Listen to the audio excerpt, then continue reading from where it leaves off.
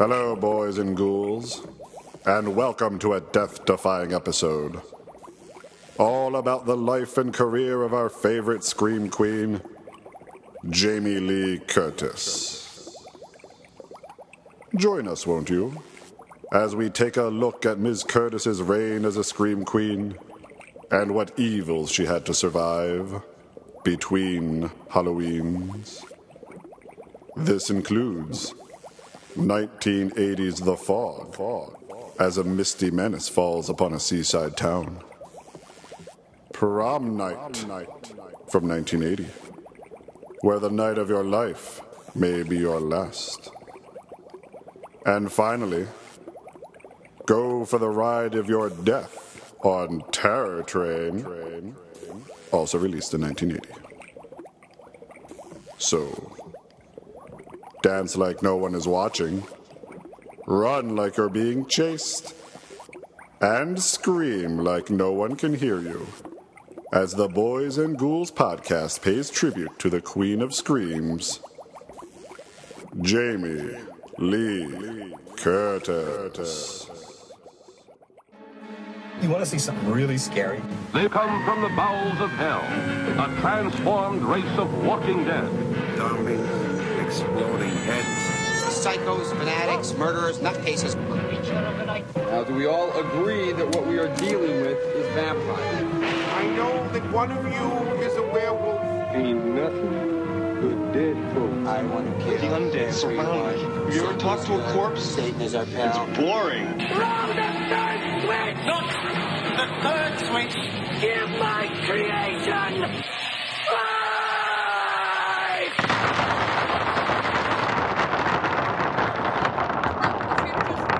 It's good.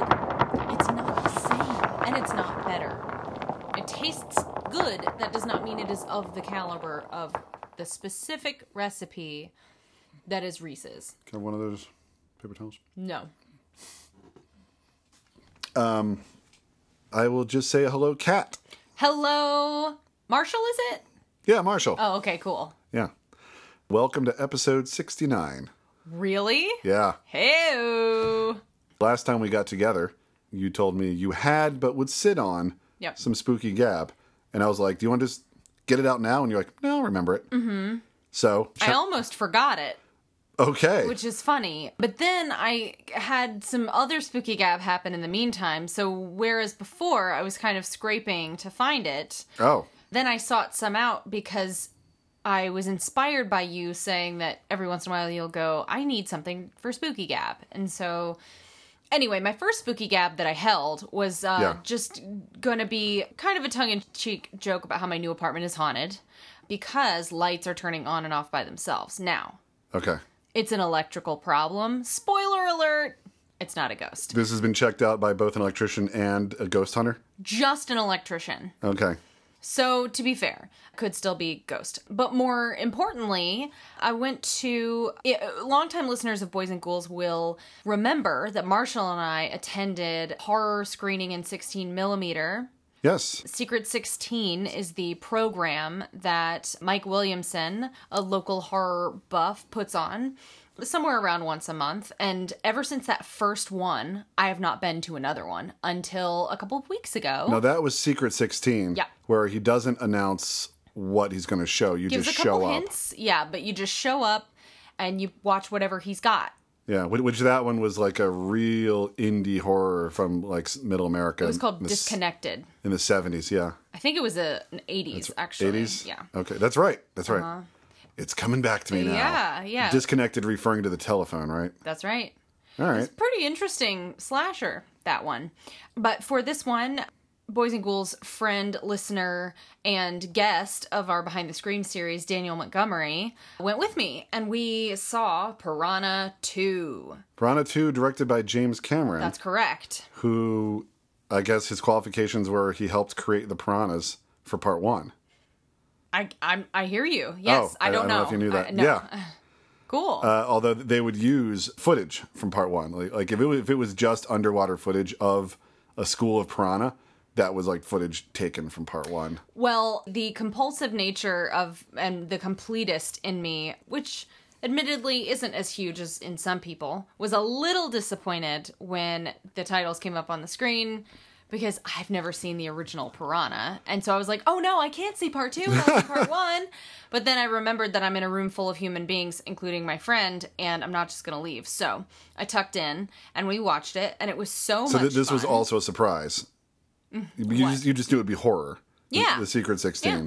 He gave clues, and I think a lot of people in the audience had figured it out beforehand, but I don't like to try to figure things out. I like being surprised. So you're you're in the dark, you got like a snack, and starts running, and you're like, Piranha 2. Okay. Right. Turned out to be a really fun movie. What was the venue? It was this, oh man, that was the other part that was really fun. Because at the time when you and I went, it was in a coffee shop. Mm-hmm. And people were seated rather closely together. That coffee shop is no longer, sadly. It was a rather long and narrow coffee shop. Yeah, this was, we had an address, and it was over in Glendale. It was kind of on this side street, and when we were walking in, we like weren't a home? sure. Like a private residence? No, like an industrial area. Okay. And we're kind of walking down this street going like, are we in the right place?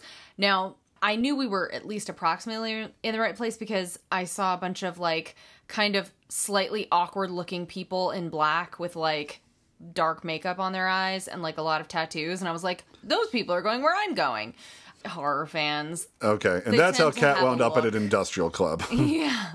So we go down this kind of alleyway and someone's like, hey, welcome. And we're like, oh. And we walk in and it's just this empty space that was really eclectic and cool. I'm sure it has a name. It's a space you can rent. It felt like it could have been an old church, but I think it was just kind of an old like warehouse of some sort. Okay. A small one, but nice tall ceilings. There was a stage and a screen and they showed the film. Oh, and there was a Q&A with the writer afterward, which was cool. He showed up, and it was all in all a really fun night, and it made me sad that I haven't gone to more of those, and I want to go to more of them. There's nothing like a nice night out to make you want more nice nights out. Absolutely. I don't do it enough. And nothing like a surprise while you're out, which this is sort of built into the evening, to drive you outside on any night. Because, like, if you go out and you see something awesome on just like a random Tuesday, you're like, well, what's happening every other day of the week down all the other alleys in Glendale? Yes. Let alone, everywhere else. You realize how much the world is just teeming with life and activities and things that people are doing. There's cool stuff to do, but it can't come to you. Yeah. So you gotta head out and find it. Gotta get out.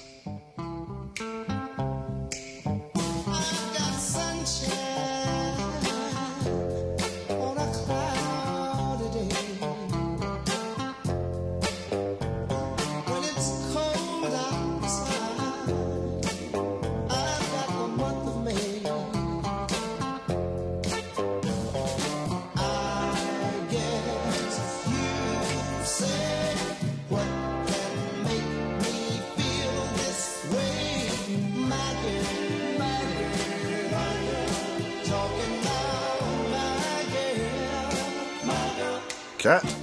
Hello. This month's topic is Jamie Lee Curtis. And I had written to you, we'll just cover her Scream Queen years. So not really Halloween that kicked off her Scream Queen career, but those things that followed. Right. Specifically, kind of the trilogy that all happened within a year, not even years. That's what I was going to say.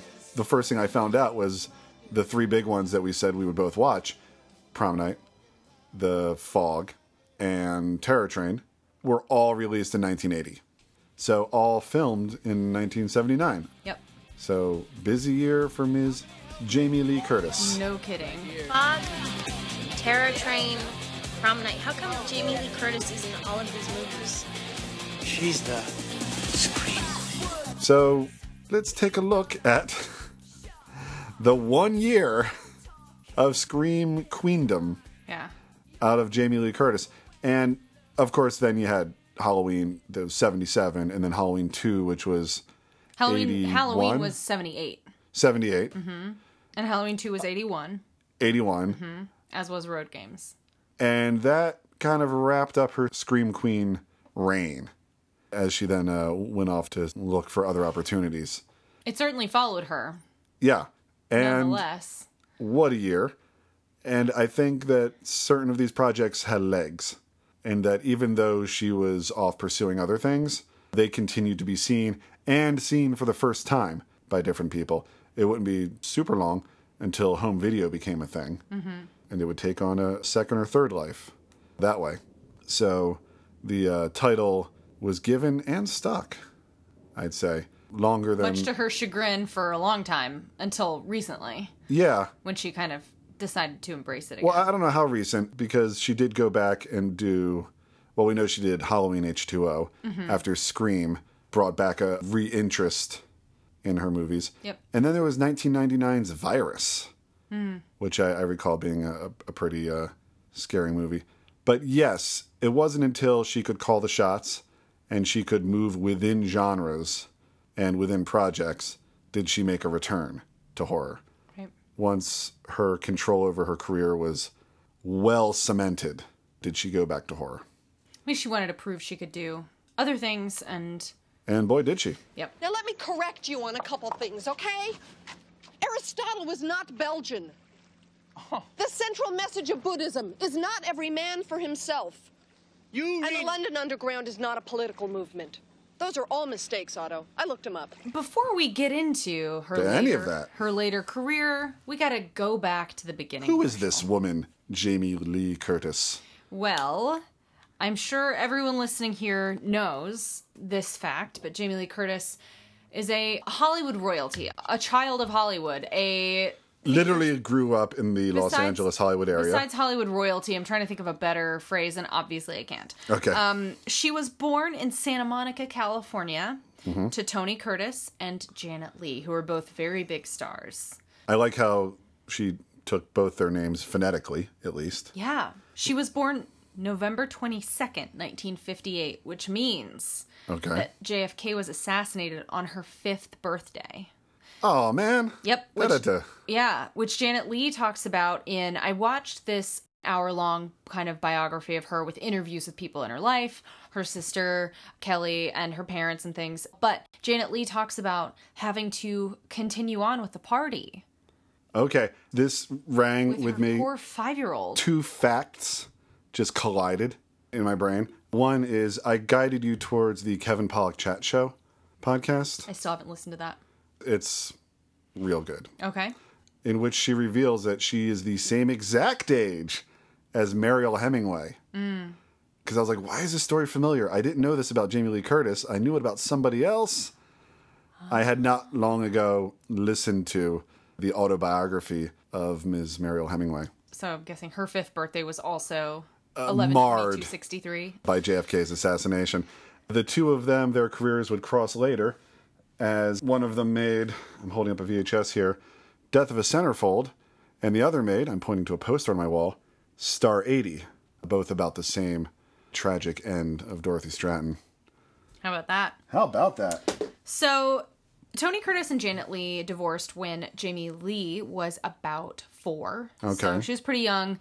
I think they had kind of a tumultuous thing going on. Tony Curtis had some substance abuse issues. I read his book on, just going through all my celebrity biographies are coming back. He wrote a great book about just the making of Some Like It Hot. And after I finished reading it, I was like, I'm going to read this other book that he wrote.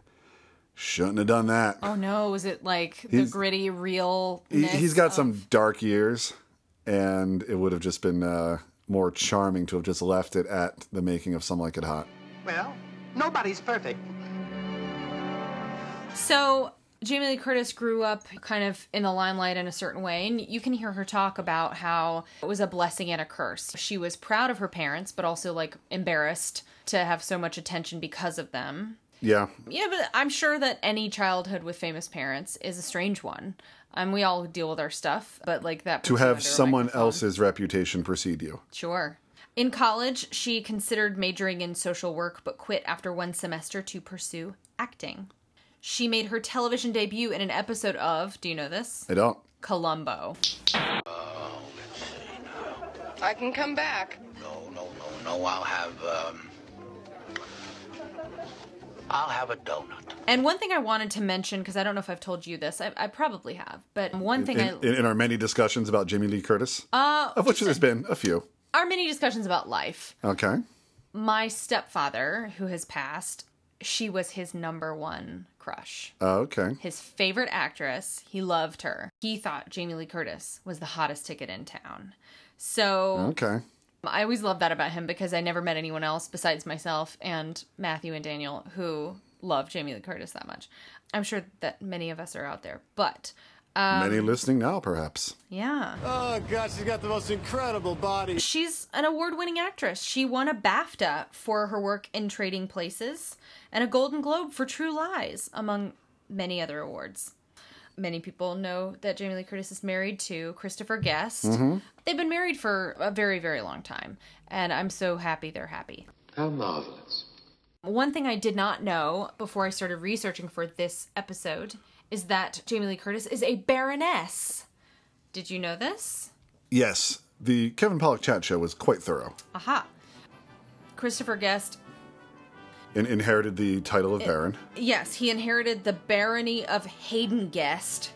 And I found this delightful footage of Jamie Lee Curtis at a meeting of British Parliament, like, yes, many years ago. She's just sitting there with a bunch of oddly dressed political figures, just sort of chatting them up and then talking to the camera afterwards and being like, it was such a privilege to be here, and then getting into a car and getting whisked away. And I was like, oh my gosh, she's royalty, sort of. More than just a scream queen. Doing this research kind of showed me Jamie Lee Curtis has been this kind of mythic person in my pop culture kind of understanding because Halloween was always my favorite horror movie and my favorite movie, and I've seen it so many times that she's not an actor to me anymore. She's just Laurie Strode. But, you know, Jamie Lee Curtis has worked so much. She's had a very long, very storied career full of all different kinds of things. And I never really appreciated the scope of it until I started looking into it, because to me, she was, you know, I mean, I've seen her as Laurie Strode. I've watched Halloween, I don't know how many times. I've watched Halloween H2O, I don't know how many times. And Halloween 2. Like, that's just who she is to me. Sure. A larger-than-life quality that would just seem odd if not being Laurie Strode? Yes. Okay. 100%. Yeah. Oh, look. Look where? Behind the bush. I don't see anything. The guy who drove by so fast, that one you yelled at. Oh, subtle, isn't he? Let's scoot back to when she made Halloween, low-budget movie, her first feature film. If you want to hear more about that, we've Yeah. covered it extensively here on Boys and Ghouls. Laurie, dear. He wants to talk to you. He wants to take you out tonight. When we covered that, we watched a lot of special features and interviews, and somewhere in there I got the impression that her being the daughter of Psycho's Janet Leigh really helped Oh, yeah. get her I mean, if the you're part. an independent filmmaker and you're trying to cast your incredibly low-budget feature film, you are gonna foam at the mouth at the idea of getting Janet Leigh's daughter. Yeah. If she's good, And she was. ideally. Yeah, and she was. She was great. If she was talentless, they wouldn't have cast her. But I think all things being equal, that really pushed her more to the top of the list. Yep. What are you doing here? We didn't expect you to see us all. Oh, well, any chance I get to see my baby? Oh. And speaking of babies, any news in the Blessed Event Department? Something I should be knitting? Well, maybe a pair of socks for Linda. She's always got cold feet. Oh, very funny. Following Halloween, the offers didn't come pouring in. She did an episode of Love Boat featuring her mom as her mom, and an episode of Charlie's Angels, and then John Carpenter, who she'd become very close with, both Carpenter and Hill, said, sorry Halloween was such a dud, which I guess it was a kind of a slow burn. Yeah. I feel like I remember reading that the Village Voice reviewed it horribly, and several other entities reviewed Halloween horribly. Then the trickle kind of started and people ended up coming around, but it wasn't reviewed well at first, and I don't think it did well financially at It first. wasn't considered a success. Yeah. And so Carpenter was like, oh, back to the drawing board, and created The Fog. In Halloween, John Carpenter created a night of absolute fear. Now, he has conjured an evil so intense, not even the dawn can drive it away. The Fog, a a study in unrelenting terror. I had relatively recently seen The Fog for the first time before we ever decided on this topic. Oh. I just decided to watch it a few months ago because I was like, I've never seen this. And I'd heard the score a lot. I'll put on John Carpenter's music on like YouTube. I'll just find a YouTube playlist because I love the music. Not only his Lost Themes, the albums he's put out recently, but like just his film score. The Thing is a favorite, but The Fog is great. And I was like, I should see this movie. And so I did on my own. So that was my first time. I was, in my 30s. So when did you see The Fog for the first time? I believe in the late 90s. Still the buzz of Scream was still happening. And it was after Scream that mentions The Fog, Terror Train, and Prom Night. And Prom Night. I had gone and watched certain movies that are just mentioned in Scream. So I know I also watched The Town That Dreaded Sundown, just based on its reference. I have seen that. I watched that a couple years ago, and it was so good. So this was my first time seeing it like widescreen, like DVD, which helps. Yeah. Because it was shot much wider than your average horror film was at the time. And really broadened the scope of The Fog, which by definition is a landscape kind of thing. It's when you see it creeping over the town or creeping off the ocean, it's best to get it nice and wide. Also in the church, that really helped. Oh, yeah. Though, as with everything you try to escape, you tend to go to smaller and smaller places as your options run out. Yep. As happens in The Fog. And keep a watch out for that fog bank heading in from the east. One thing I want to think about as we talk about these films because the topic of this episode is Jamie Lee Curtis. Yes. I want to try to keep in mind... Scream Queen, right? So, we know her as a Scream Queen now. Which, as of The Fog, she was not considered a Scream Queen. She was in one as yet mostly undiscovered horror film. Which is why I find it so interesting that in retrospect, and I suppose it's because she did all these horror films in such quick succession, and eventually Halloween became this mega hit. But you would think, at least I thought kind of before delving into all this, you would think that okay, so she played Laurie Strode, and you'd think that logically it would stand to reason, if she did 3 more horror films a year or 2 later, probably she's playing the same type of character in each of them, which turns out not to be true at all. No. Which I think is interesting. There was a bit of a progression, especially once you include road games of her character. But I think that's kind of cool. You would think that they would just be like, well, she does this thing well. But as it turns out, her characters are pretty different in the films we'll talk about. Yes. What I looked at a lot was her character's actual involvement in the horror. So Halloween, she's creeped out plenty, and her spidey senses start tingling. Yeah. And that's a big part of her character, that her mind wasn't clouded with boys. No, her mind was clouded with Mr. Riddle's down there staring at me. Yeah, that something's amiss. She didn't have a beer in each hand and a boy in her bed. That's right. And she could be that much sharper. Well, when ominous music is playing everywhere you go, of course you're going to be a little suspicious. Sure. Listen, I never hitchhiked before. I just really want to be careful. Can I ask you something? Sure. Are you weird? Yes, I am. Yes, I am weird. You are weird. Yes. You're weird. Thank God you're weird. The last ride I had was so normal, it was disgusting. For The Fog, though, she's more like a involved. Hitchhiker, right? She's a hitchhiker just passing through town. Yeah. The level of danger, I think the movie sort of steps on its own feet, because it comes right out and says, 6 must die, to make up for the 6 people who doomed this ship of lepers 100 years ago, who were coming to shore, but set up a fire in the wrong spot, which was, I hear, based on a true story. Really? Not lepers, but there was gold on the ship that they wanted to steal, so they just put a fire where the fire shouldn't have been to guide in a ship, and it wrecked. It's a dirty trick. So they wanted to take this rich man's gold, but the rich man was a leper looking to settle a leper colony for him and his fellow lepers that were on this ship. And the townspeople were like, what's better than having a leper colony next to our town? Money. Money and no lepers. Right. So 100 years later. Kind of a cool story.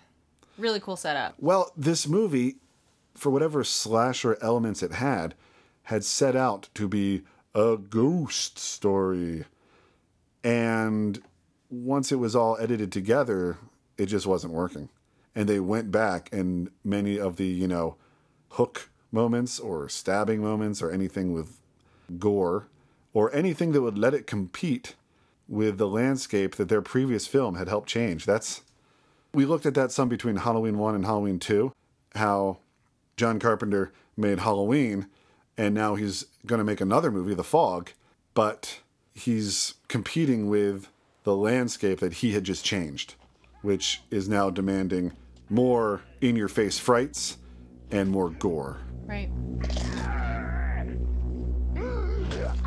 So we went back and not only added more gore, but also some rather creepy moments, if you recall, when like all the horns start honking on their own in the cars in the town. That's pretty and cool. Bells start ringing, all the phones start ringing, and lights go on and off. Kind of a Jacob Marley situation. Yes. A little bit. Very effective ghost story tropes.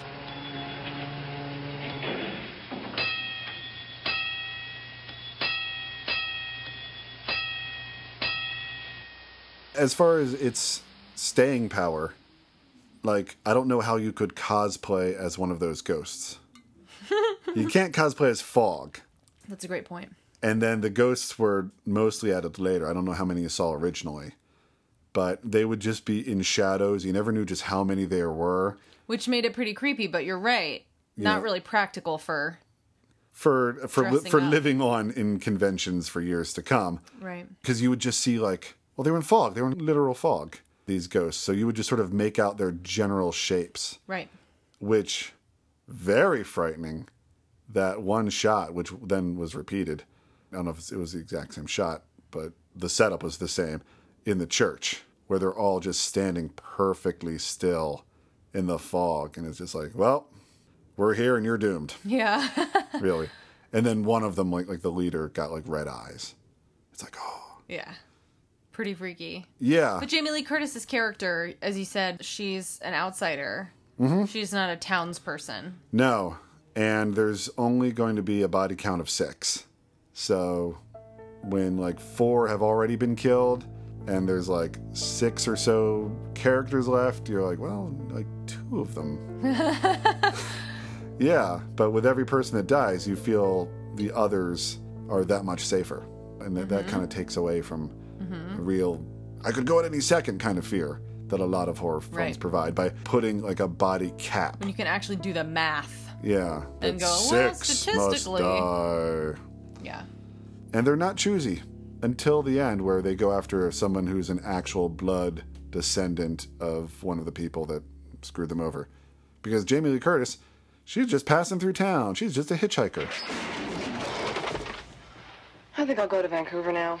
By the end of The Fog, most of the main characters, except for Adrienne Barbeau, who is in a lighthouse, who is a DJ in a lighthouse throughout the film, which I thought was just a wonderful touch for a cool set piece. Yeah, for a seaside town. Everyone winds up in the same church. They sort of get corralled in by the fog, so all of the principal players are there.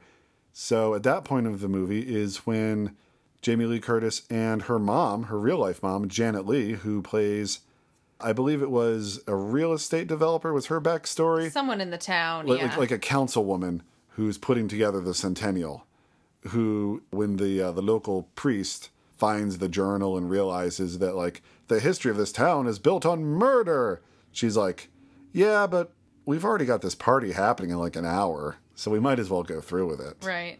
She Winds up with Jamie Lee Curtis in the same church as they fight for their lives against attacking fog pirates. Well, not pirates. They look like pirates. Fog ghosts. But they don't have much interaction, which Jamie Lee Curtis has said is all for the best. Mm-hmm. The two of them would be sort of self-conscious enough as real-life mother and daughter doing scenes together. Yeah. But it's nice to see them share the screen. They do it also in Halloween H2O. Ugh, it's such a great dynamic they have in that movie. Oh, damn it! Oh, Miss Tate, I'm so sorry. I didn't mean to make you jump. It's okay. Well, hey, it's Halloween. I guess everyone's entitled to one good scare. So it was after The Fog that As American productions are moving north to Canada to get the tax break they were offering, she was first offered Prom Night and then Terror Train, both filmed in Canada. Indeed. So Prom Night. I think Prom Night was more similar to Halloween than The Fog was. These are the girls of Hamilton High. Tonight they'll be more beautiful than ever before in their lives. Because tonight is prom night. And someone will come to the prom alone just to watch them dance, to see them fall in love, to see them die. Prom night. If you're not back by midnight, you won't be coming home.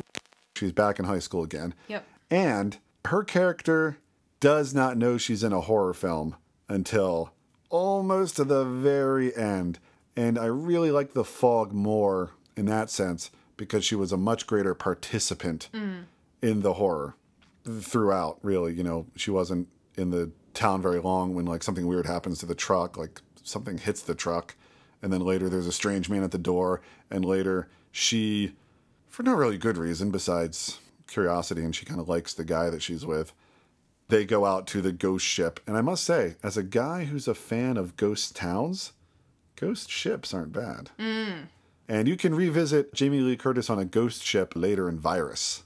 Have you ever seen Virus? I haven't. They find a ghost ship in that. But, you know, it's one of those, like, we're all alone, but we're not alone. Ooh. Kind of things. That's very scary.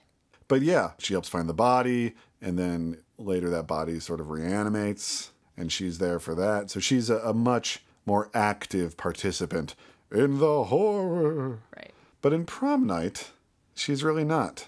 And once you figure out who the killer is, you realize she's not even on his hit list. Right. And those folks who were targeted got like a shard of mirror and their picture from the yearbook like taped to their locker. And they're like, what is this, some kind of joke? But she never got that. Right. She's just kind of there for it all. Somebody was in the locker room. Somebody broke a mirror. A mirror? That's 7 years bad luck. Just occurred to me that all three of these movies we're talking about are revenge movies. Are they now? Yeah. Yes. Right? Revenge was a really good, well, almost the only motivator back in the day. Wasn't it? I mean, it was... outside of the another... mindless evil of Halloween, which made it so striking. Special and interesting, yeah. By and large, if you're going to have someone hack up a bunch of reasonably innocent people, then Revenge was about the best reason you could come up with. Callie, it's been a long time. Tonight, it's my turn. A better prom movie would be Carrie, which this movie also borrows from. Certainly. When you get the bitchy rich girl and her greaser boyfriend out to create some kind of a revenge. Their plan, I'm like, oh, they skipped the pig's blood, but besides that, everything's kind of beat for beat with Carrie. Their big plan was to Shanghai them and take their crowns and come out themselves. I don't know what their end game was. Who knows? Just be like, now we're prom king and queen. But you're not wrong. I mean, by and large, there's a lot that's borrowed. It's definitely exploiting the success of Carrie, for sure. And the as well as Halloween. Yeah, definitely. Because someone's going around killing people. When? On prom night. On prom night, which... It's got to be a special night. Yes. Yeah. Hello? Hello? So Jamie Lee Curtis plays a rather straight-laced character, not too unlike She's Laurie. the daughter of the principal of the school. Played by Leslie Nielsen. This movie came out the same year as Airplane. Which really? Which I think was going to be the big shift in the kind of roles he was going to be getting. So I didn't know he was in this until I was watching the film, and I was like, whoa, cool! Like, he was the get. He was like the Donald Pleasance. He was the respected... seasoned working actor, yeah. Actor that would lend legitimacy to this film. Although he's very serious. He was very serious. On film, they do say that he went around with a little fart machine. No way. A little squeeze thing, which I've seen on special features of the Naked Gun movies, where while being interviewed or just on set, it'll just like be... Yeah. WCAZ in Chicago, where disco lives forever. So disco had not yet died. Obviously not. So you get first Jamie Lee Curtis. What, It's so silly. When she's rehearsing? They're rehearsing. You get this like detailed I liked it. dance, but it's all just to silence. So it's just like Jamie Lee Curtis, and all you hear is like the sound of her clothes rustling. See, I didn't find it silly at all. I was just kind of like, yeah, girl can move. I like the idea that they're just sort of showing her in a moment of vulnerability, and I just love dancing. And she's good at it. So it was kind of fun. I had, of course, seen the big dance sequence before I saw the film because, like, it's something people will sit you down and go, you've got to see this. It just keeps going. And so I'd seen that, but I didn't realize there would be, like, a lovely solo rehearsal moment in the movie. I liked it. Yeah. I thought it was fun.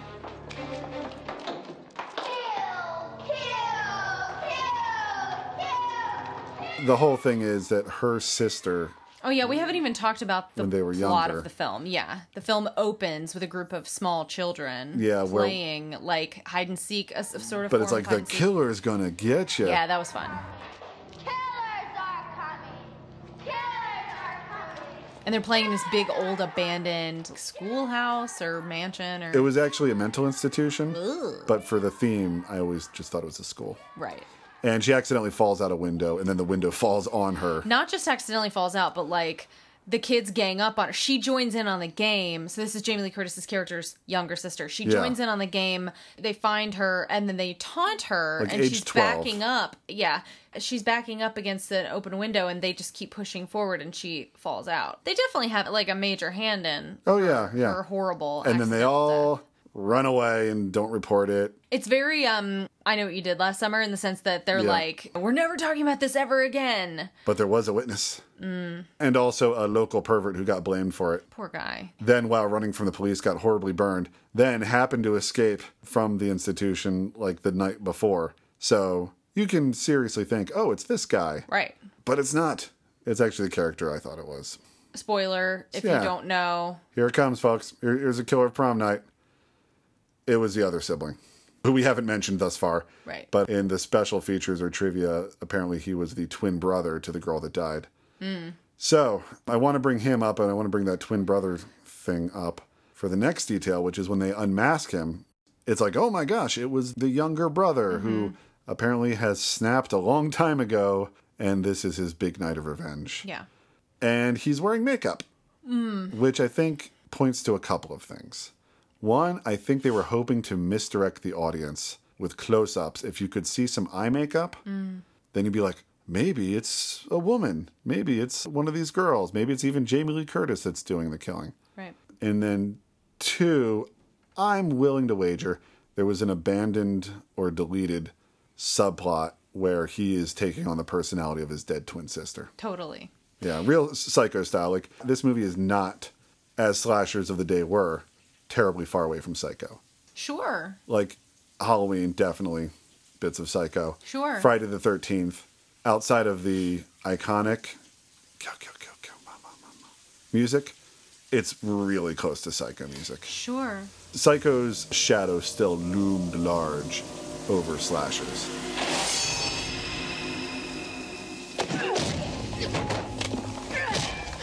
I saw that movie 50 times. One of my biggest takeaways about Prom Night was how effective the slasher sequences were. I found it very suspenseful, very kind of scary, really well directed, really well shot. Because I had only really seen the disco dance break scene, I just assumed Prom Night would be completely silly. I thought it was really well done, and I'll definitely watch it again. I mean, it's dated and it's not flawless, but it was much better than I thought it would be, and I enjoyed it a lot more than I thought I would. Hey, beautiful, need a lift? No, thanks. Come on, I won't bite. So who are you? Seymour Crane. But, they call me Slick. Favorite moments, or just scenario for me, is Slick, the self-appointed Slick. Do you know what I'm talking about? Oh, yeah. He's the fat guy. Yeah. Who you just know just got his 70s van. Like that day. And he's just like cruising for a girl that he now has the confidence to talk to. Yep. Gives himself the nickname. No one in his life has ever called him Slick. Right. He's Seymour. And if you ask them to, they'd be like, yeah, right, Seymour. Seymour Butts. Yeah. Get out of here. But now he's got a van. And a cute girl. Van, 7 a.m., girl, 9 a.m. Yep. Prom, 7 p.m. Yep. Dead, 9 p.m. I know, and I'll tell you, their deaths really kind of broke my heart because Because you're invested. I was so invested and I was so charmed because it was really odd to me to have these characters. There are plenty of teenage characters who get it on in slasher movies. But what was so fun about these two was like, they both lost their virginity to each other. Yeah. And they're both like crazy gleeful about having done that, and they just want to keep doing it, and they're like, let's do it out here, let's get back in the van. Yeah. And they are both having the time of their lives. It's very like, to use a 2018 term, sex positive. They're just like really into each other and having a blast, and I'm like, don't kill them. Especially really following sad. the last couple we watched. Yeah. Which was just, the guy was just horrible to her. That scene I found to be really upsetting because it was really real. I think so much of what we're talking about, these specific scenes, are what speak to why I feel like the movie is so effective and like good, is because these feel like real people. Like that interaction you're talking about where this guy is trying to pressure the girl to have sex. She thinks she's ready. Oh, and her friends are telling her, just get it over with. And It's like getting a shot. Right. And these frank conversations that are like probably pretty identical to like conversations women would have with each other back then. You know, just let him do it. You know, ugh. And then thinks Just she's lie back and think of ready. England. Yeah. And then she decides she's not ready and she says no. And he's such a dick. He's so mean to her about it. Oh, Meanwhile, over in the love van. they're just on cloud nine. Yeah. Having the time of their lives. She woke up and took me by the hand. She's gonna love me in my Chevy van, and that's alright with me. So when the killing does come, you're like, oh no! And boy, that happens fast for her. And then looks like Slick's about to get away, but he drives off the edge of the bluffs. Better keep your eyes on the road, son. Better slow this vehicle down. Now, I want to go back to your framework and the filter that you wanted to sort of think about with Jamie Lee Curtis. So her character in this movie doesn't, I mean, in so much as she's got like a dark past, she's in kind of a sad, dark It's an anniversary. horror movie. It's an anniversary. But does she know she's in a horror movie? She knows something's amiss towards the end. She can't find her dad for a bit. But like, you that's know. not anything. I just wanted to mention that I wrote down that the prom theme was Disco Madness. Oh. And the sign in the gym, when like all hell is kind of breaking loose, it says "Welcome to Disco Madness." And I thought that was such a fun. It's like, it means something when prom starts. You know, everyone's like, oh, Disco Madness. Yeah. Toot, toot, toot, toot, toot, toot, toot, toot. Like, we're all having a good time. But when things go horribly awry, Disco Madness means something totally different. Especially when we think about the reveal of the killer and his ostensible madness. Yes. I just love that detail. I happened to notice it, and I was like, oh my gosh, that's the theme.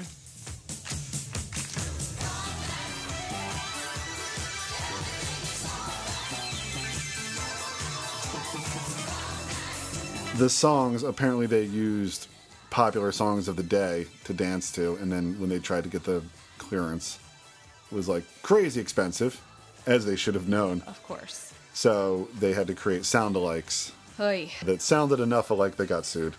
Shit. In an approach that was better to ask forgiveness than permission, Sure. basically. Well, I, for one, am thankful because they do look like they're dancing to the beat of the music, and it is such a huge pet peeve of mine when people are in a club or whatever at the prom in movies, and this is more often than not, and everyone's moving. And the extras aren't on the beat because There's no music there's playing. no music. Yeah.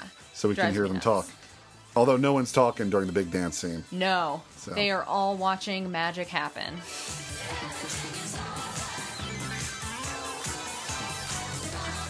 20th Century Fox invites you to join the boys and girls of Sigma Phi for their annual New Year's Eve party.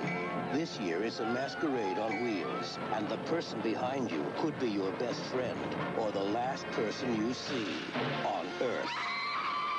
Experience the most terrifying ride of your life on the Terror Train. That brings me around to Terror Train, which is a movie that I have known about since at least 1996 when Scream came out, but I never watched until last night. Okay. I'd seen it before, but I was probably just burning through everything that got mentioned in Scream. Can't believe I never did that, by the way. And peripheral films. So I was just like, Terror Train, yeah, sure. Yeah. I don't remember being particularly impressed by Terror Train, but now that I'm grading it on Jamie Lee Curtis's character's participation in the overall horror of this Jamie Lee Curtis movie, I'm giving Terror Train pretty high marks. Yeah, it's up there if you're grading it on that.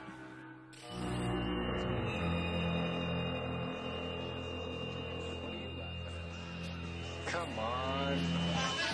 You're gonna love it. Give me that. You're gonna need both your hands free. You're gonna be wearing that beanie all year if you don't get late tonight. Late, sir? Me, sir? The fraternity spares no expense when it comes to partying. Okay. Bear Kit.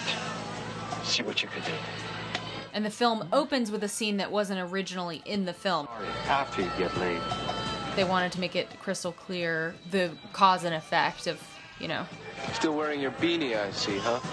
Well, Happy New Year anyway, buddy. Hey, same to you, Doc. Again, by the way, the fat guy character. He's pretty charming in this movie. Well, and He's in the beginning, he's like what I imagine Slick was just one day earlier. And this, 3 years earlier, was, I'm just going to call him a fat guy. And unless you've laid with a woman, you have to still wear your frat beanie. That's the rule? I thought they were just pledges. Yeah. But most of the pledges, let's face it, they probably haven't been with a woman. They were laying down that edict, though. They're like, at this rate, you're going to be wearing that beanie for all year. Oof. So the fat guy is like, oh, let's see. I don't know. And then when we meet him again, like 3 years later, everyone kind of looks the same, but he's kind of carrying himself more. He's more charismatic. He's got impressions up his sleeve. The ladies love that, Yeah, according to movie writers of that era. That's right. Just like the one guy who can do Groucho Marx really well. Yeah. Who was experiencing a renaissance. Well, as you around taught that time. me, a lot of characters in 80s slashers, for some reason, do like old-timey impressions. Which in Friday the 13th, the first one had the distinction of even having a female character. Yeah, she says do she's an in the old mirror. Hollywood impression. She goes, I said, Lizzie, you'll always be plain. It's like, what is going on? But you mentioned that, like, well, it's the if you want to impress a girl who are writing for these younger characters, it's what they grew up on. Well, as a cinema buff, Yeah. Just pull out your Cagney impersonation and watch them swoon. You dirty rat. I already said you dirty rat. Yeah, but I say it better. So they arrange things for another character, not the fat guy. He's left alone. Kind of. Yeah. While they trick another pledge. It's so mean. It is, and Jamie Lee Curtis is a participant in this. A reluctant participant, but she does go through with it. She does, and I think that she thought, although she never verbalizes it, that there was a mannequin in bed. Right. And that this guy would get in bed with a mannequin. And they've said to him, we're gonna, we got a sure thing for you up in the bedroom. You're gonna make it with this girl. And he's I all thought nervous. she was gonna make it with, that him and Jamie Lee Curtis would get together. But instead, she hides behind, something and just provides the voice for whatever it is that's in the bed. And once he gets in the bed, having removed most of his clothes, it's a corpse! Yeah. Because the pre-med guy has access to corpses. Bruh. And This is wrong the limbs on fall so apart. many levels. It's just awful. And he freaks but good. Yeah. He gets all wrapped up in the Rightfully so. in the four-poster beds, netting. The canopy netting or whatever. Yeah. He's spinning and spinning and screaming. And screaming, and that's the last we see of him. Poor kid. For a little while. For a little while.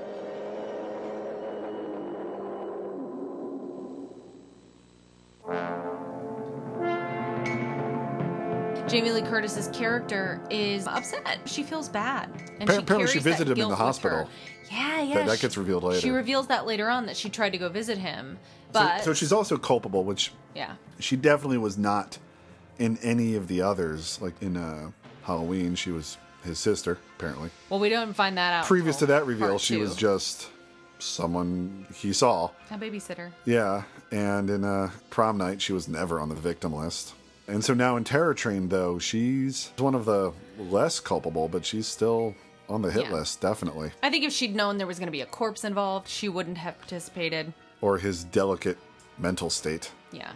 So, hey, it's 3 years later, and we're going to party on a train. Yeah, it's there's this rich kid character who's like, he's cute, and he's rich, and he's an asshole, and he's bought out the trip for everybody. It's a booze cruise, but on a train. That's right. On a steam locomotive, no less. That's what's so funny to me. Is like, it's not some like modern day like bullet train or as modern as you could get then. It's like an old fashioned people shoveling coal to make it run steam train. It's New Year's and it's a costume party. And I feel like the costume stuff really only exists so that the killer can change costumes, which is fun. Yeah, not just have one costume. So it's like first, like the guy who's doing Groucho gets killed and nobody notices, but then he's like on board. And what I thought was very clever was like the conductor sees a dead body and the killer cleans up the blood and then gets into the dead guy's costume and then starts pretending like he's just drunk. Yeah. And then a girl takes that character into her birth with her. And then, because I know he does a thing with like a chopped off hand at some point. Yeah, he puts the hand of the guy who was originally in like the lizard suit. Because he was a black like guy. Feeling her up with it. Yeah, so you see the And guy's the killer's hand. not. Exactly. So. But her eyes are closed, so it's not like she sees it anyway. But then she looks down and it's like, ah, there's a hand. She doesn't last much longer after that. I liked your show. I remember you. Do you believe in magic? I'll have to convince you. Meanwhile, David Copperfield, oh my god, as the magician, is on board, plying his trade. Made all the more mysterious by the fact that the guy who hired the steam train excursion for his friends, he says, I didn't hire him. I didn't pay for that. Yeah. There's just somehow a magician on board doing... with swords. Yeah. So... And David Copperfield is dashing. He's very cute. And a much bigger part than I thought he would be. And I never thought he would be a suspect because I thought it'd be just like, okay, we'll get a young David Copperfield. At the time, on they here. just say, we'll get David Copperfield. Yeah, we'll get this guy to play. He's only known as the magician. Yeah. And you see movies where it's just like they'll bring in a band and they'll play a song and then they get out. Yep. Or magician comes on, adds a little production value to the movie, and he's gone. These sort of outside entertainers who get introduced into films to just kind of give us a little break in the film, and then they just kind of go away. That's what I thought it would be with him. Mm-hmm. I thought that the movie would come to a grinding halt. Watch a magic We'd show. see a full performance out of this guy, and then just kind of forget about him. But no, he's involved. He's like Jamie Lee Curtis has kind of a crush on him. Yeah, we see a couple of formal shows. We see him in the kind of working the crowd, doing tricks. You know, the asshole rich kid who's cracking wise. We see him giving him the what for, just like kind of like showing him with the magic tricks. But he's that's stupid. He's one of the great jerks of cinema. He went on to be in a Die Hard. Oh. As the guy who like gives the watch to Bonnie Bedelia. Oh wow. That guy. Yeah. Right. Yeah. What a jerk. Hans, Bobby, I'm your white knight. But yeah, you're right. David Copperfield, Jamie Lee Curtis's character has kind of a crush on him. And then you start to suspect that he's the killer. He's somehow trying to insert himself into this group to like start picking people off. And you find out that the killer had a background in magic because they've got like an old yearbook. Yep. Yeah, got much more mileage out of what I thought would just be a really one and done cameo. Really. It's a rotten crowd. Listen to him. Well, it beats a 6-year-old's birthday party. I have to have it quiet when I do my illusions. You know, pays better too. Hey, I thought you said you played frat parties before. They're not gonna watch. Oh, they'll watch. Do you want to reveal who the... Well, we know who the killer was from Page. It's the guy that they played the horrible trick on. Right. But they give you a couple of reasons to really kind of doubt or be unsure. We got a little run around. Oh, and now to the scene where I really got on board this train. Okay. Good one. Is the jerk isolates himself into like a stateroom. Mm. So there's a lot of room to move around. He locks himself in. I think like breaks the locks. Yeah, this is when everyone's aware there's a killer on board. Yeah, and they decide the best thing to do is everybody get into one spot. And he's like, well, if everyone's in one spot, I'm going to go to the opposite end of the train and just seal myself in. It's a really dumb move. Idiot. Turns out. And then he gets paranoid and he starts looking at all the closets. And the closets are pretty narrow, but he just kind of bursts them all open. And then there's this like space between the closet and the ceiling of the train. So he starts checking up there. And then he's just kind of tearing this not very large to begin with room apart, looking for the killer. And then he just sits down. And from on the other side of the stateroom, which is a bit of a distance away, is the couch and the room under the couch. And it's all dark. And he looks at it and shot back to him, back to what he sees, back to him. And you're like, any second, judging by the music, like a hand is going to come out from under there or something. So he gets a lamp to protect himself. And as big a jerk as this guy is, you're right there with him. Mm-hmm. You're like, oh no! So he stands up, lamp ready to go get this guy. And then from the couch he was sitting on, out comes a hand. Bah, got him. Oof. That's the last we see of that guy. Yeah. In any movie, that is a well-constructed scene. Couldn't agree more. Yeah.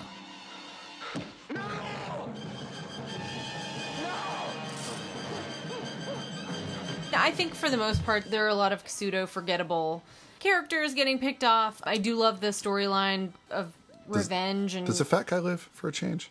He does. Good. Yeah. But what we get, spoiler, so you can fast forward if you don't want to know, but I was pretty moved by the reveal at the end. I thought it was really fun. I was a little disappointed because I felt like the actor, I wish I'd gotten to see more of what he was doing. I wouldn't mind going back and looking. Well, so we should say that it is revealed that... Or no? No, reveal, but like I got to reveal this in layers. Or okay. like over in layers. All right, because, do it your way. Do your thing. Well, I don't know when you figured out that the magician's assistant was actually a fella and the killer. I didn't figure it out until he was pulling stuff off disguise-wise, but I will tell you that from the moment I saw that assistant, I was like, she's quite tall and kind of Never odd-looking. picked up on it. Oh, I definitely did. It wasn't until they were trying to really hit the magician as being the killer, and then the conductor is trying to like talk to the assistant, who's like this tall woman, like, where's your magician friend? Mm-hmm. And he's like, oh, he's just behind the curtain. And I'm like, no, he's not. The magician has killed the assistant and put on her clothes. Oh, that's where I was at. Got it. I thought that. So you knew there was some kind of switcheroo. I knew something. I knew at that point the assistant was a man, but previous to that point, I thought it was a woman who had now been killed and her outfit taken for subterfuge. It wasn't until a little later I figured out, like, no, this whole time. Yeah. When his overall plan called for it, because the rest of the time he's running around killing people in various outfits. Yeah. That must have been an exhausting... That was an exhausting few hours. Train ride for that guy, yeah. Lots of changes. Mm-hmm. But... And you got to perform well in your magic act. You got to deliver. Yeah. Yeah, I would like to go back and rewatch the entirety of that fellow's performance from the beginning, because I did not catch on until pretty late. And even then I was wrong, because I was like, well, he couldn't have been her the whole time. He was a Montreal drag queen. Oh, amazing. He was not a professional actor. Oh, gosh, really? Because I felt like the short moment that we get... At the end, which also I think he's wonderful as the assistant, like very graceful and all of that. But then the moment at the end where there's the big reveal that that's been him the whole time, and when he's looking at Jamie Lee Curtis and he's got a hold of her hands and he won't let her go and she's really scared, I thought he was really fantastic. Yeah.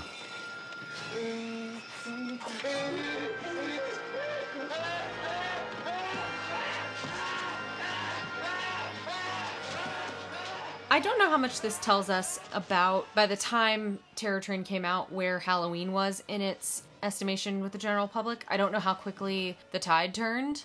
When did Halloween 2 come out? 81. So they would have been filming in 80. I raised the point because when Roger Ebert was reviewing Terror Train, he said, Jamie Lee Curtis, quote, is to the current horror film glut what Christopher Lee was to the last one, or Boris Karloff was in the 1930s. So at least by this point in time, when she's done, I presume, because Roger Ebert saw everything, I presume he had seen Halloween and then The Fog and Prom Night and now Terror Train. And so in his review of Terror Train, he's calling her the Christopher Lee or Boris Karloff of the current horror film cycle. And what if she had continued that? Yeah. Indeed. But after Terror Train was released, I don't know when she agreed to do Halloween 2, but around this time, she said no more horror. Of course, she also did Road Games, which was more of a thriller than horror and more action also. But she laid it down to her management and was like, if I keep doing horror, I'm going to just only be doing horror forever. Yep. Which, someone should be so lucky in this game. Sure. But she knew she could do more and went out and made the opportunity for herself. But had to really put her foot down to say, like, I've been branded a Scream Queen, and if I expect to be anything else in my career, I got to start now. Yep. A controversial world premiere starring Jamie Lee Curtis. I am Inga from Sweden. Sweden? But you're wearing lederhosen. Yeah, for sure, from Sweden. Sorry I'm late. There was murder on the loop. Yeah, rush hour is impossible. No, really, there was a murder on the loop.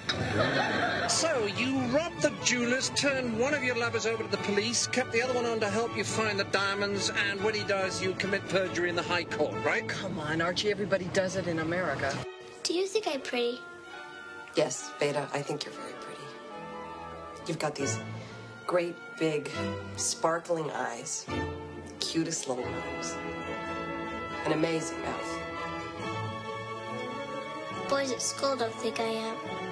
Don't come around. I like to slam people's heads up against walls. No, I did not! Please! Calm down, please. I'm told! I beg your pardon? Oh, I'm like the Crypt Keeper! Okay, that's enough.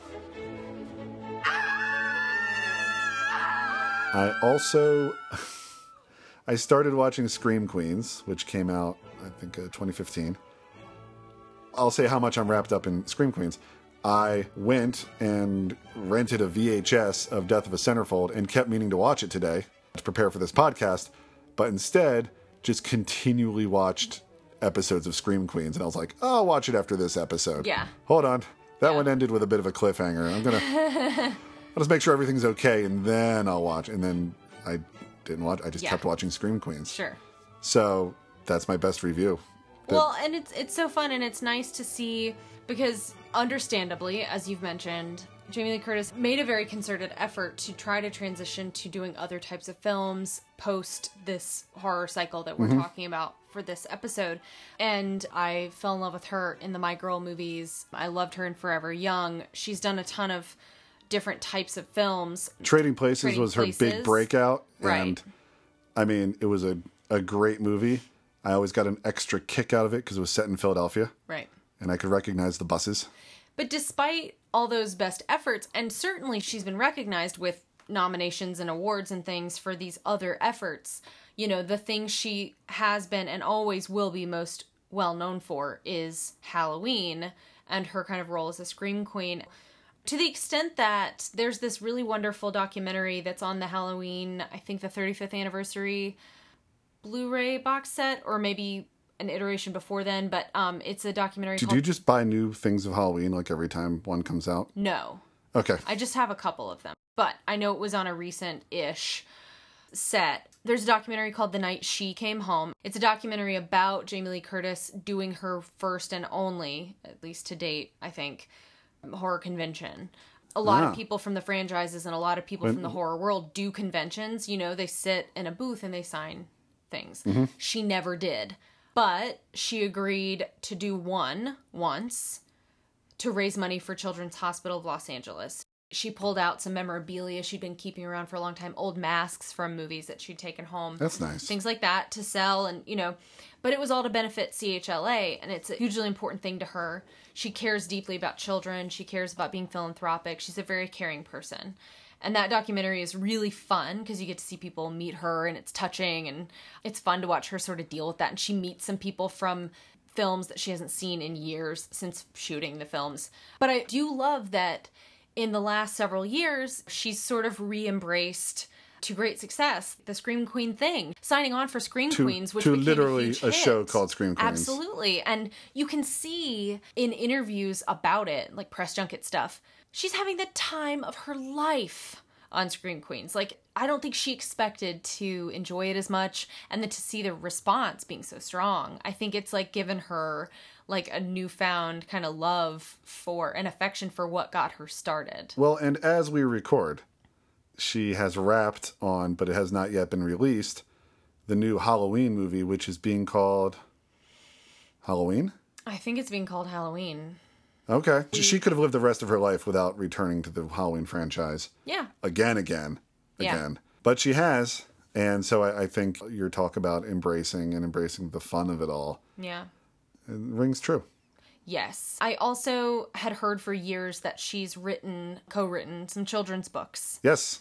And I came here today and you had one of them. Got out of the library. Another trip into the children's section of the library. I know, I thought about you when I went yesterday to read a different book. She's written several. Some titles. Yeah. When I Was Little, Today I Feel Silly, This Is Me, It's Hard to Be 5, Big Words for Little People, Is There Really a Human Race? The one I have in front of me here from you is called I'm Gonna Like Me, Letting Off a Little Self-Esteem. And it's a book for kids all about liking yourself. I sat down in the library yesterday and read the book Today I Feel Silly, the full title of which is Today I Feel Silly and Other Moods That Make My Day. And it's a happy little book. It rhymes, every little stanza, there are lots of fun illustrations, but it's a kid who's saying, today I feel this, today I feel this. And it goes back and forth between being Different really moods. happy and being really sad. And it's a really nice message. The last lines of which, if I may read to you, go something like this. I'd rather feel silly, excited, or glad than cranky or grumpy, discouraged, or sad. But moods are just something that happen each day. Whatever I'm feeling inside is okay. I think that's a nice lesson for all of us. From a woman something to take responsible home. for a lot of our love for horror. Have you ever seen Jamie Lee Curtis out in the world? No, I'm still alive. Oh, your head would just explode. Yeah. She drove past me on a You've back told me lot, that. You've told me that. and I was like, I'm pretty sure that was just Jamie Lee Curtis, just kind of like slow cruising, like you do Ugh. on backlot streets. And then a gal I know who was out for a jog just kind of came the opposite way like 10 minutes later, and she's like, guess who I just met? And you said, Jamie Lee Curtis. Yeah, and she showed me on her phone. And apparently Jamie Lee Curtis's move is to take the phone herself and position it kind of up high, get a good shot, That's smart. really control what's out there. Sure. One of my favorite things that I watch every year, Matthew and Daniel and I usually watch this like on Halloween just for fun, or when we get together to watch Halloween H2O, which happens usually, I think in the summertime. I think it premiered in August, so we usually on the anniversary of its premiere get together and watch it. There's Wow. red carpet. Wow. I know, we love H2O, but there is red carpet footage of her promoting that film where Michelle Williams makes an appearance. You see Janet Leigh, she's talking with her mom at one point, but she's sassy with the person interviewing her because they're like, obviously this person has not seen the movie and or just doesn't know anything, didn't bother. And she's like, can you tell us a little bit about your character in this film? And she's like, my character, Laurie Strode, and she's kind of like razzing the reporter a little bit because, rightfully. And I love how sassy she is. We give you all She's just- booklets. Yeah.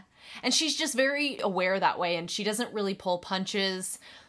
And I love that she's kind of simultaneously wants to be a star. She can't help herself, but also isn't a people pleaser. And Matthew texted me today and said, I love that she has always been and will always be exactly the same person. Like with her, what you see is what you get. She's not putting it on for you. She's a very honest person. And I think that's really refreshing. I believe she has in her life reached the point where she's comfortable with herself. Yeah.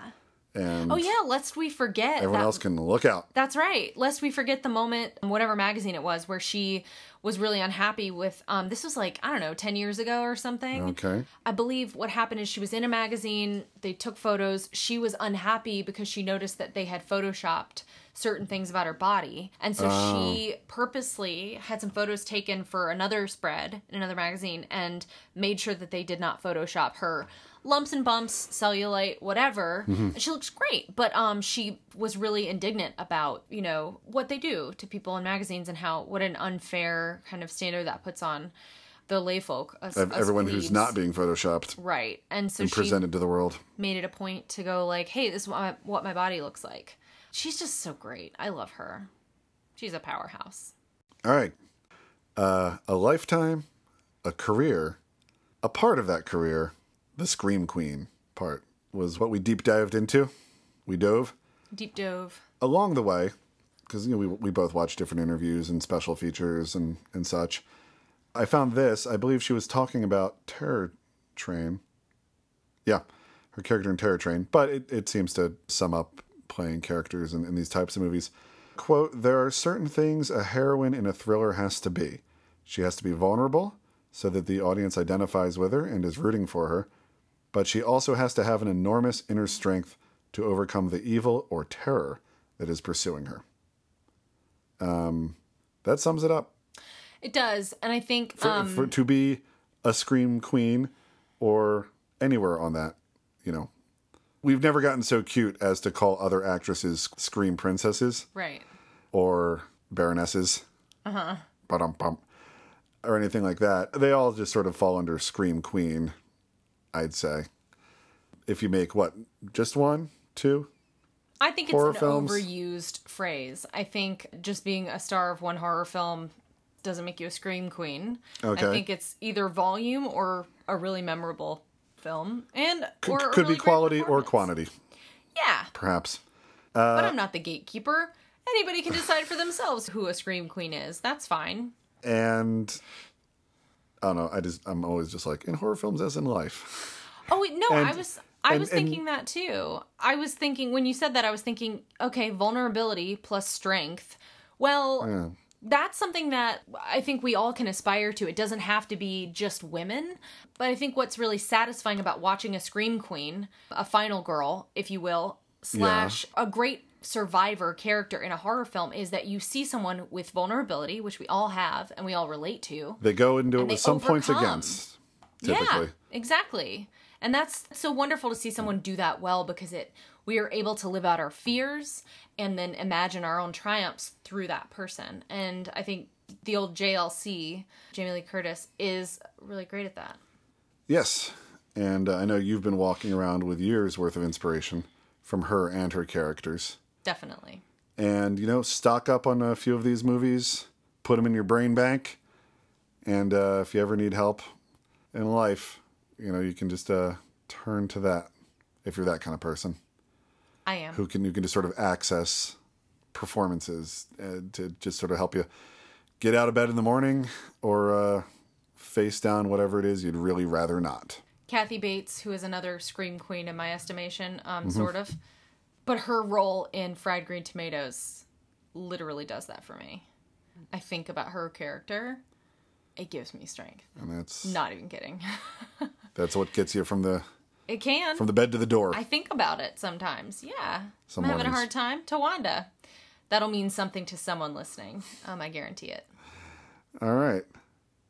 Good. Well, hey, everybody, thanks for joining us. I assume you're perhaps, if not when we started, that by now a fan of Jamie Lee Curtis beyond the scope of the Halloween films, which certainly we enjoy so much, we've already done episodes on them. So we did this, the movies that made Halloween not just a fluke. Of the three that we covered, The Fog, Prom Night, and Terror Train, do you have a favorite or one that sort of stands out or that you might revisit? Yeah, as far as featuring in a really lovely way Jamie Lee Curtis, Mhm. and then having other really great set pieces and sequences that were truly well done, Prom Night is at the top of the list for me. Okay. The Fog is great for ambiance and for the other characters and everything, and it's certainly a really good film and I enjoy it. But Prom Night I came away with as my pick. What about you? For kitsch, I'd go to Prom Night. For the outfits, I know all of these movies were made in the same year, but Prom Night really has that great 70s. It really does. Made right under the wire It's a moment in time. for the 70s. And I think if I were to have people over, I'd probably watch Prom Night. And if The Fog had more characters, if it had that sort of Salem's Lot, small town, if we got to know more than just these like 6 people in the town, I know that might call for a miniseries or something, I would have been much more on board for repeat viewing if we got to know like 5 more characters just doing different things in the town. I'd probably be much more on board for The Fog. But between the 3, Terror Train, and that surprises me. Going into it, I thought watching Terror Train would be kind of a chore. Yeah. You know, just watch it for the podcast. And I had seen it before, but it was kind of forgettable at the time. And yeah. I mean, it had one genuinely frightening scene. There's that other part where, like, you think the killer's dead and that he's at the window of a train, of a moving train. I know. But that was plenty scary.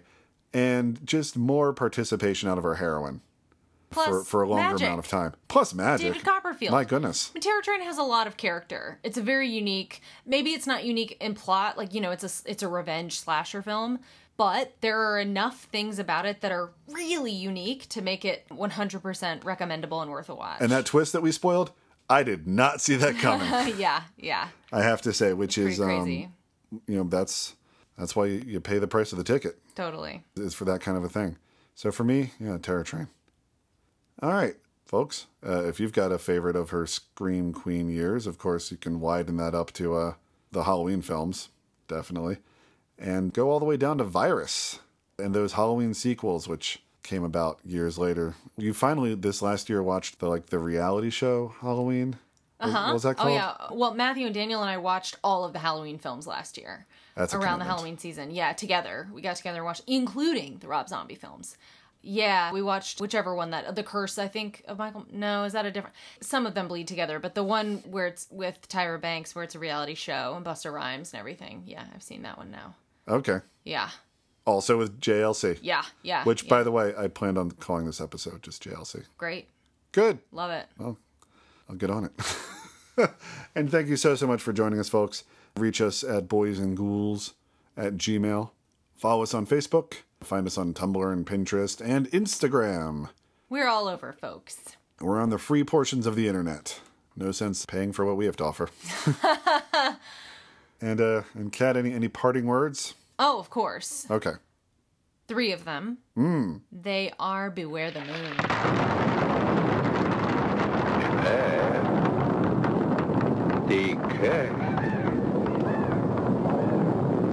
Beware.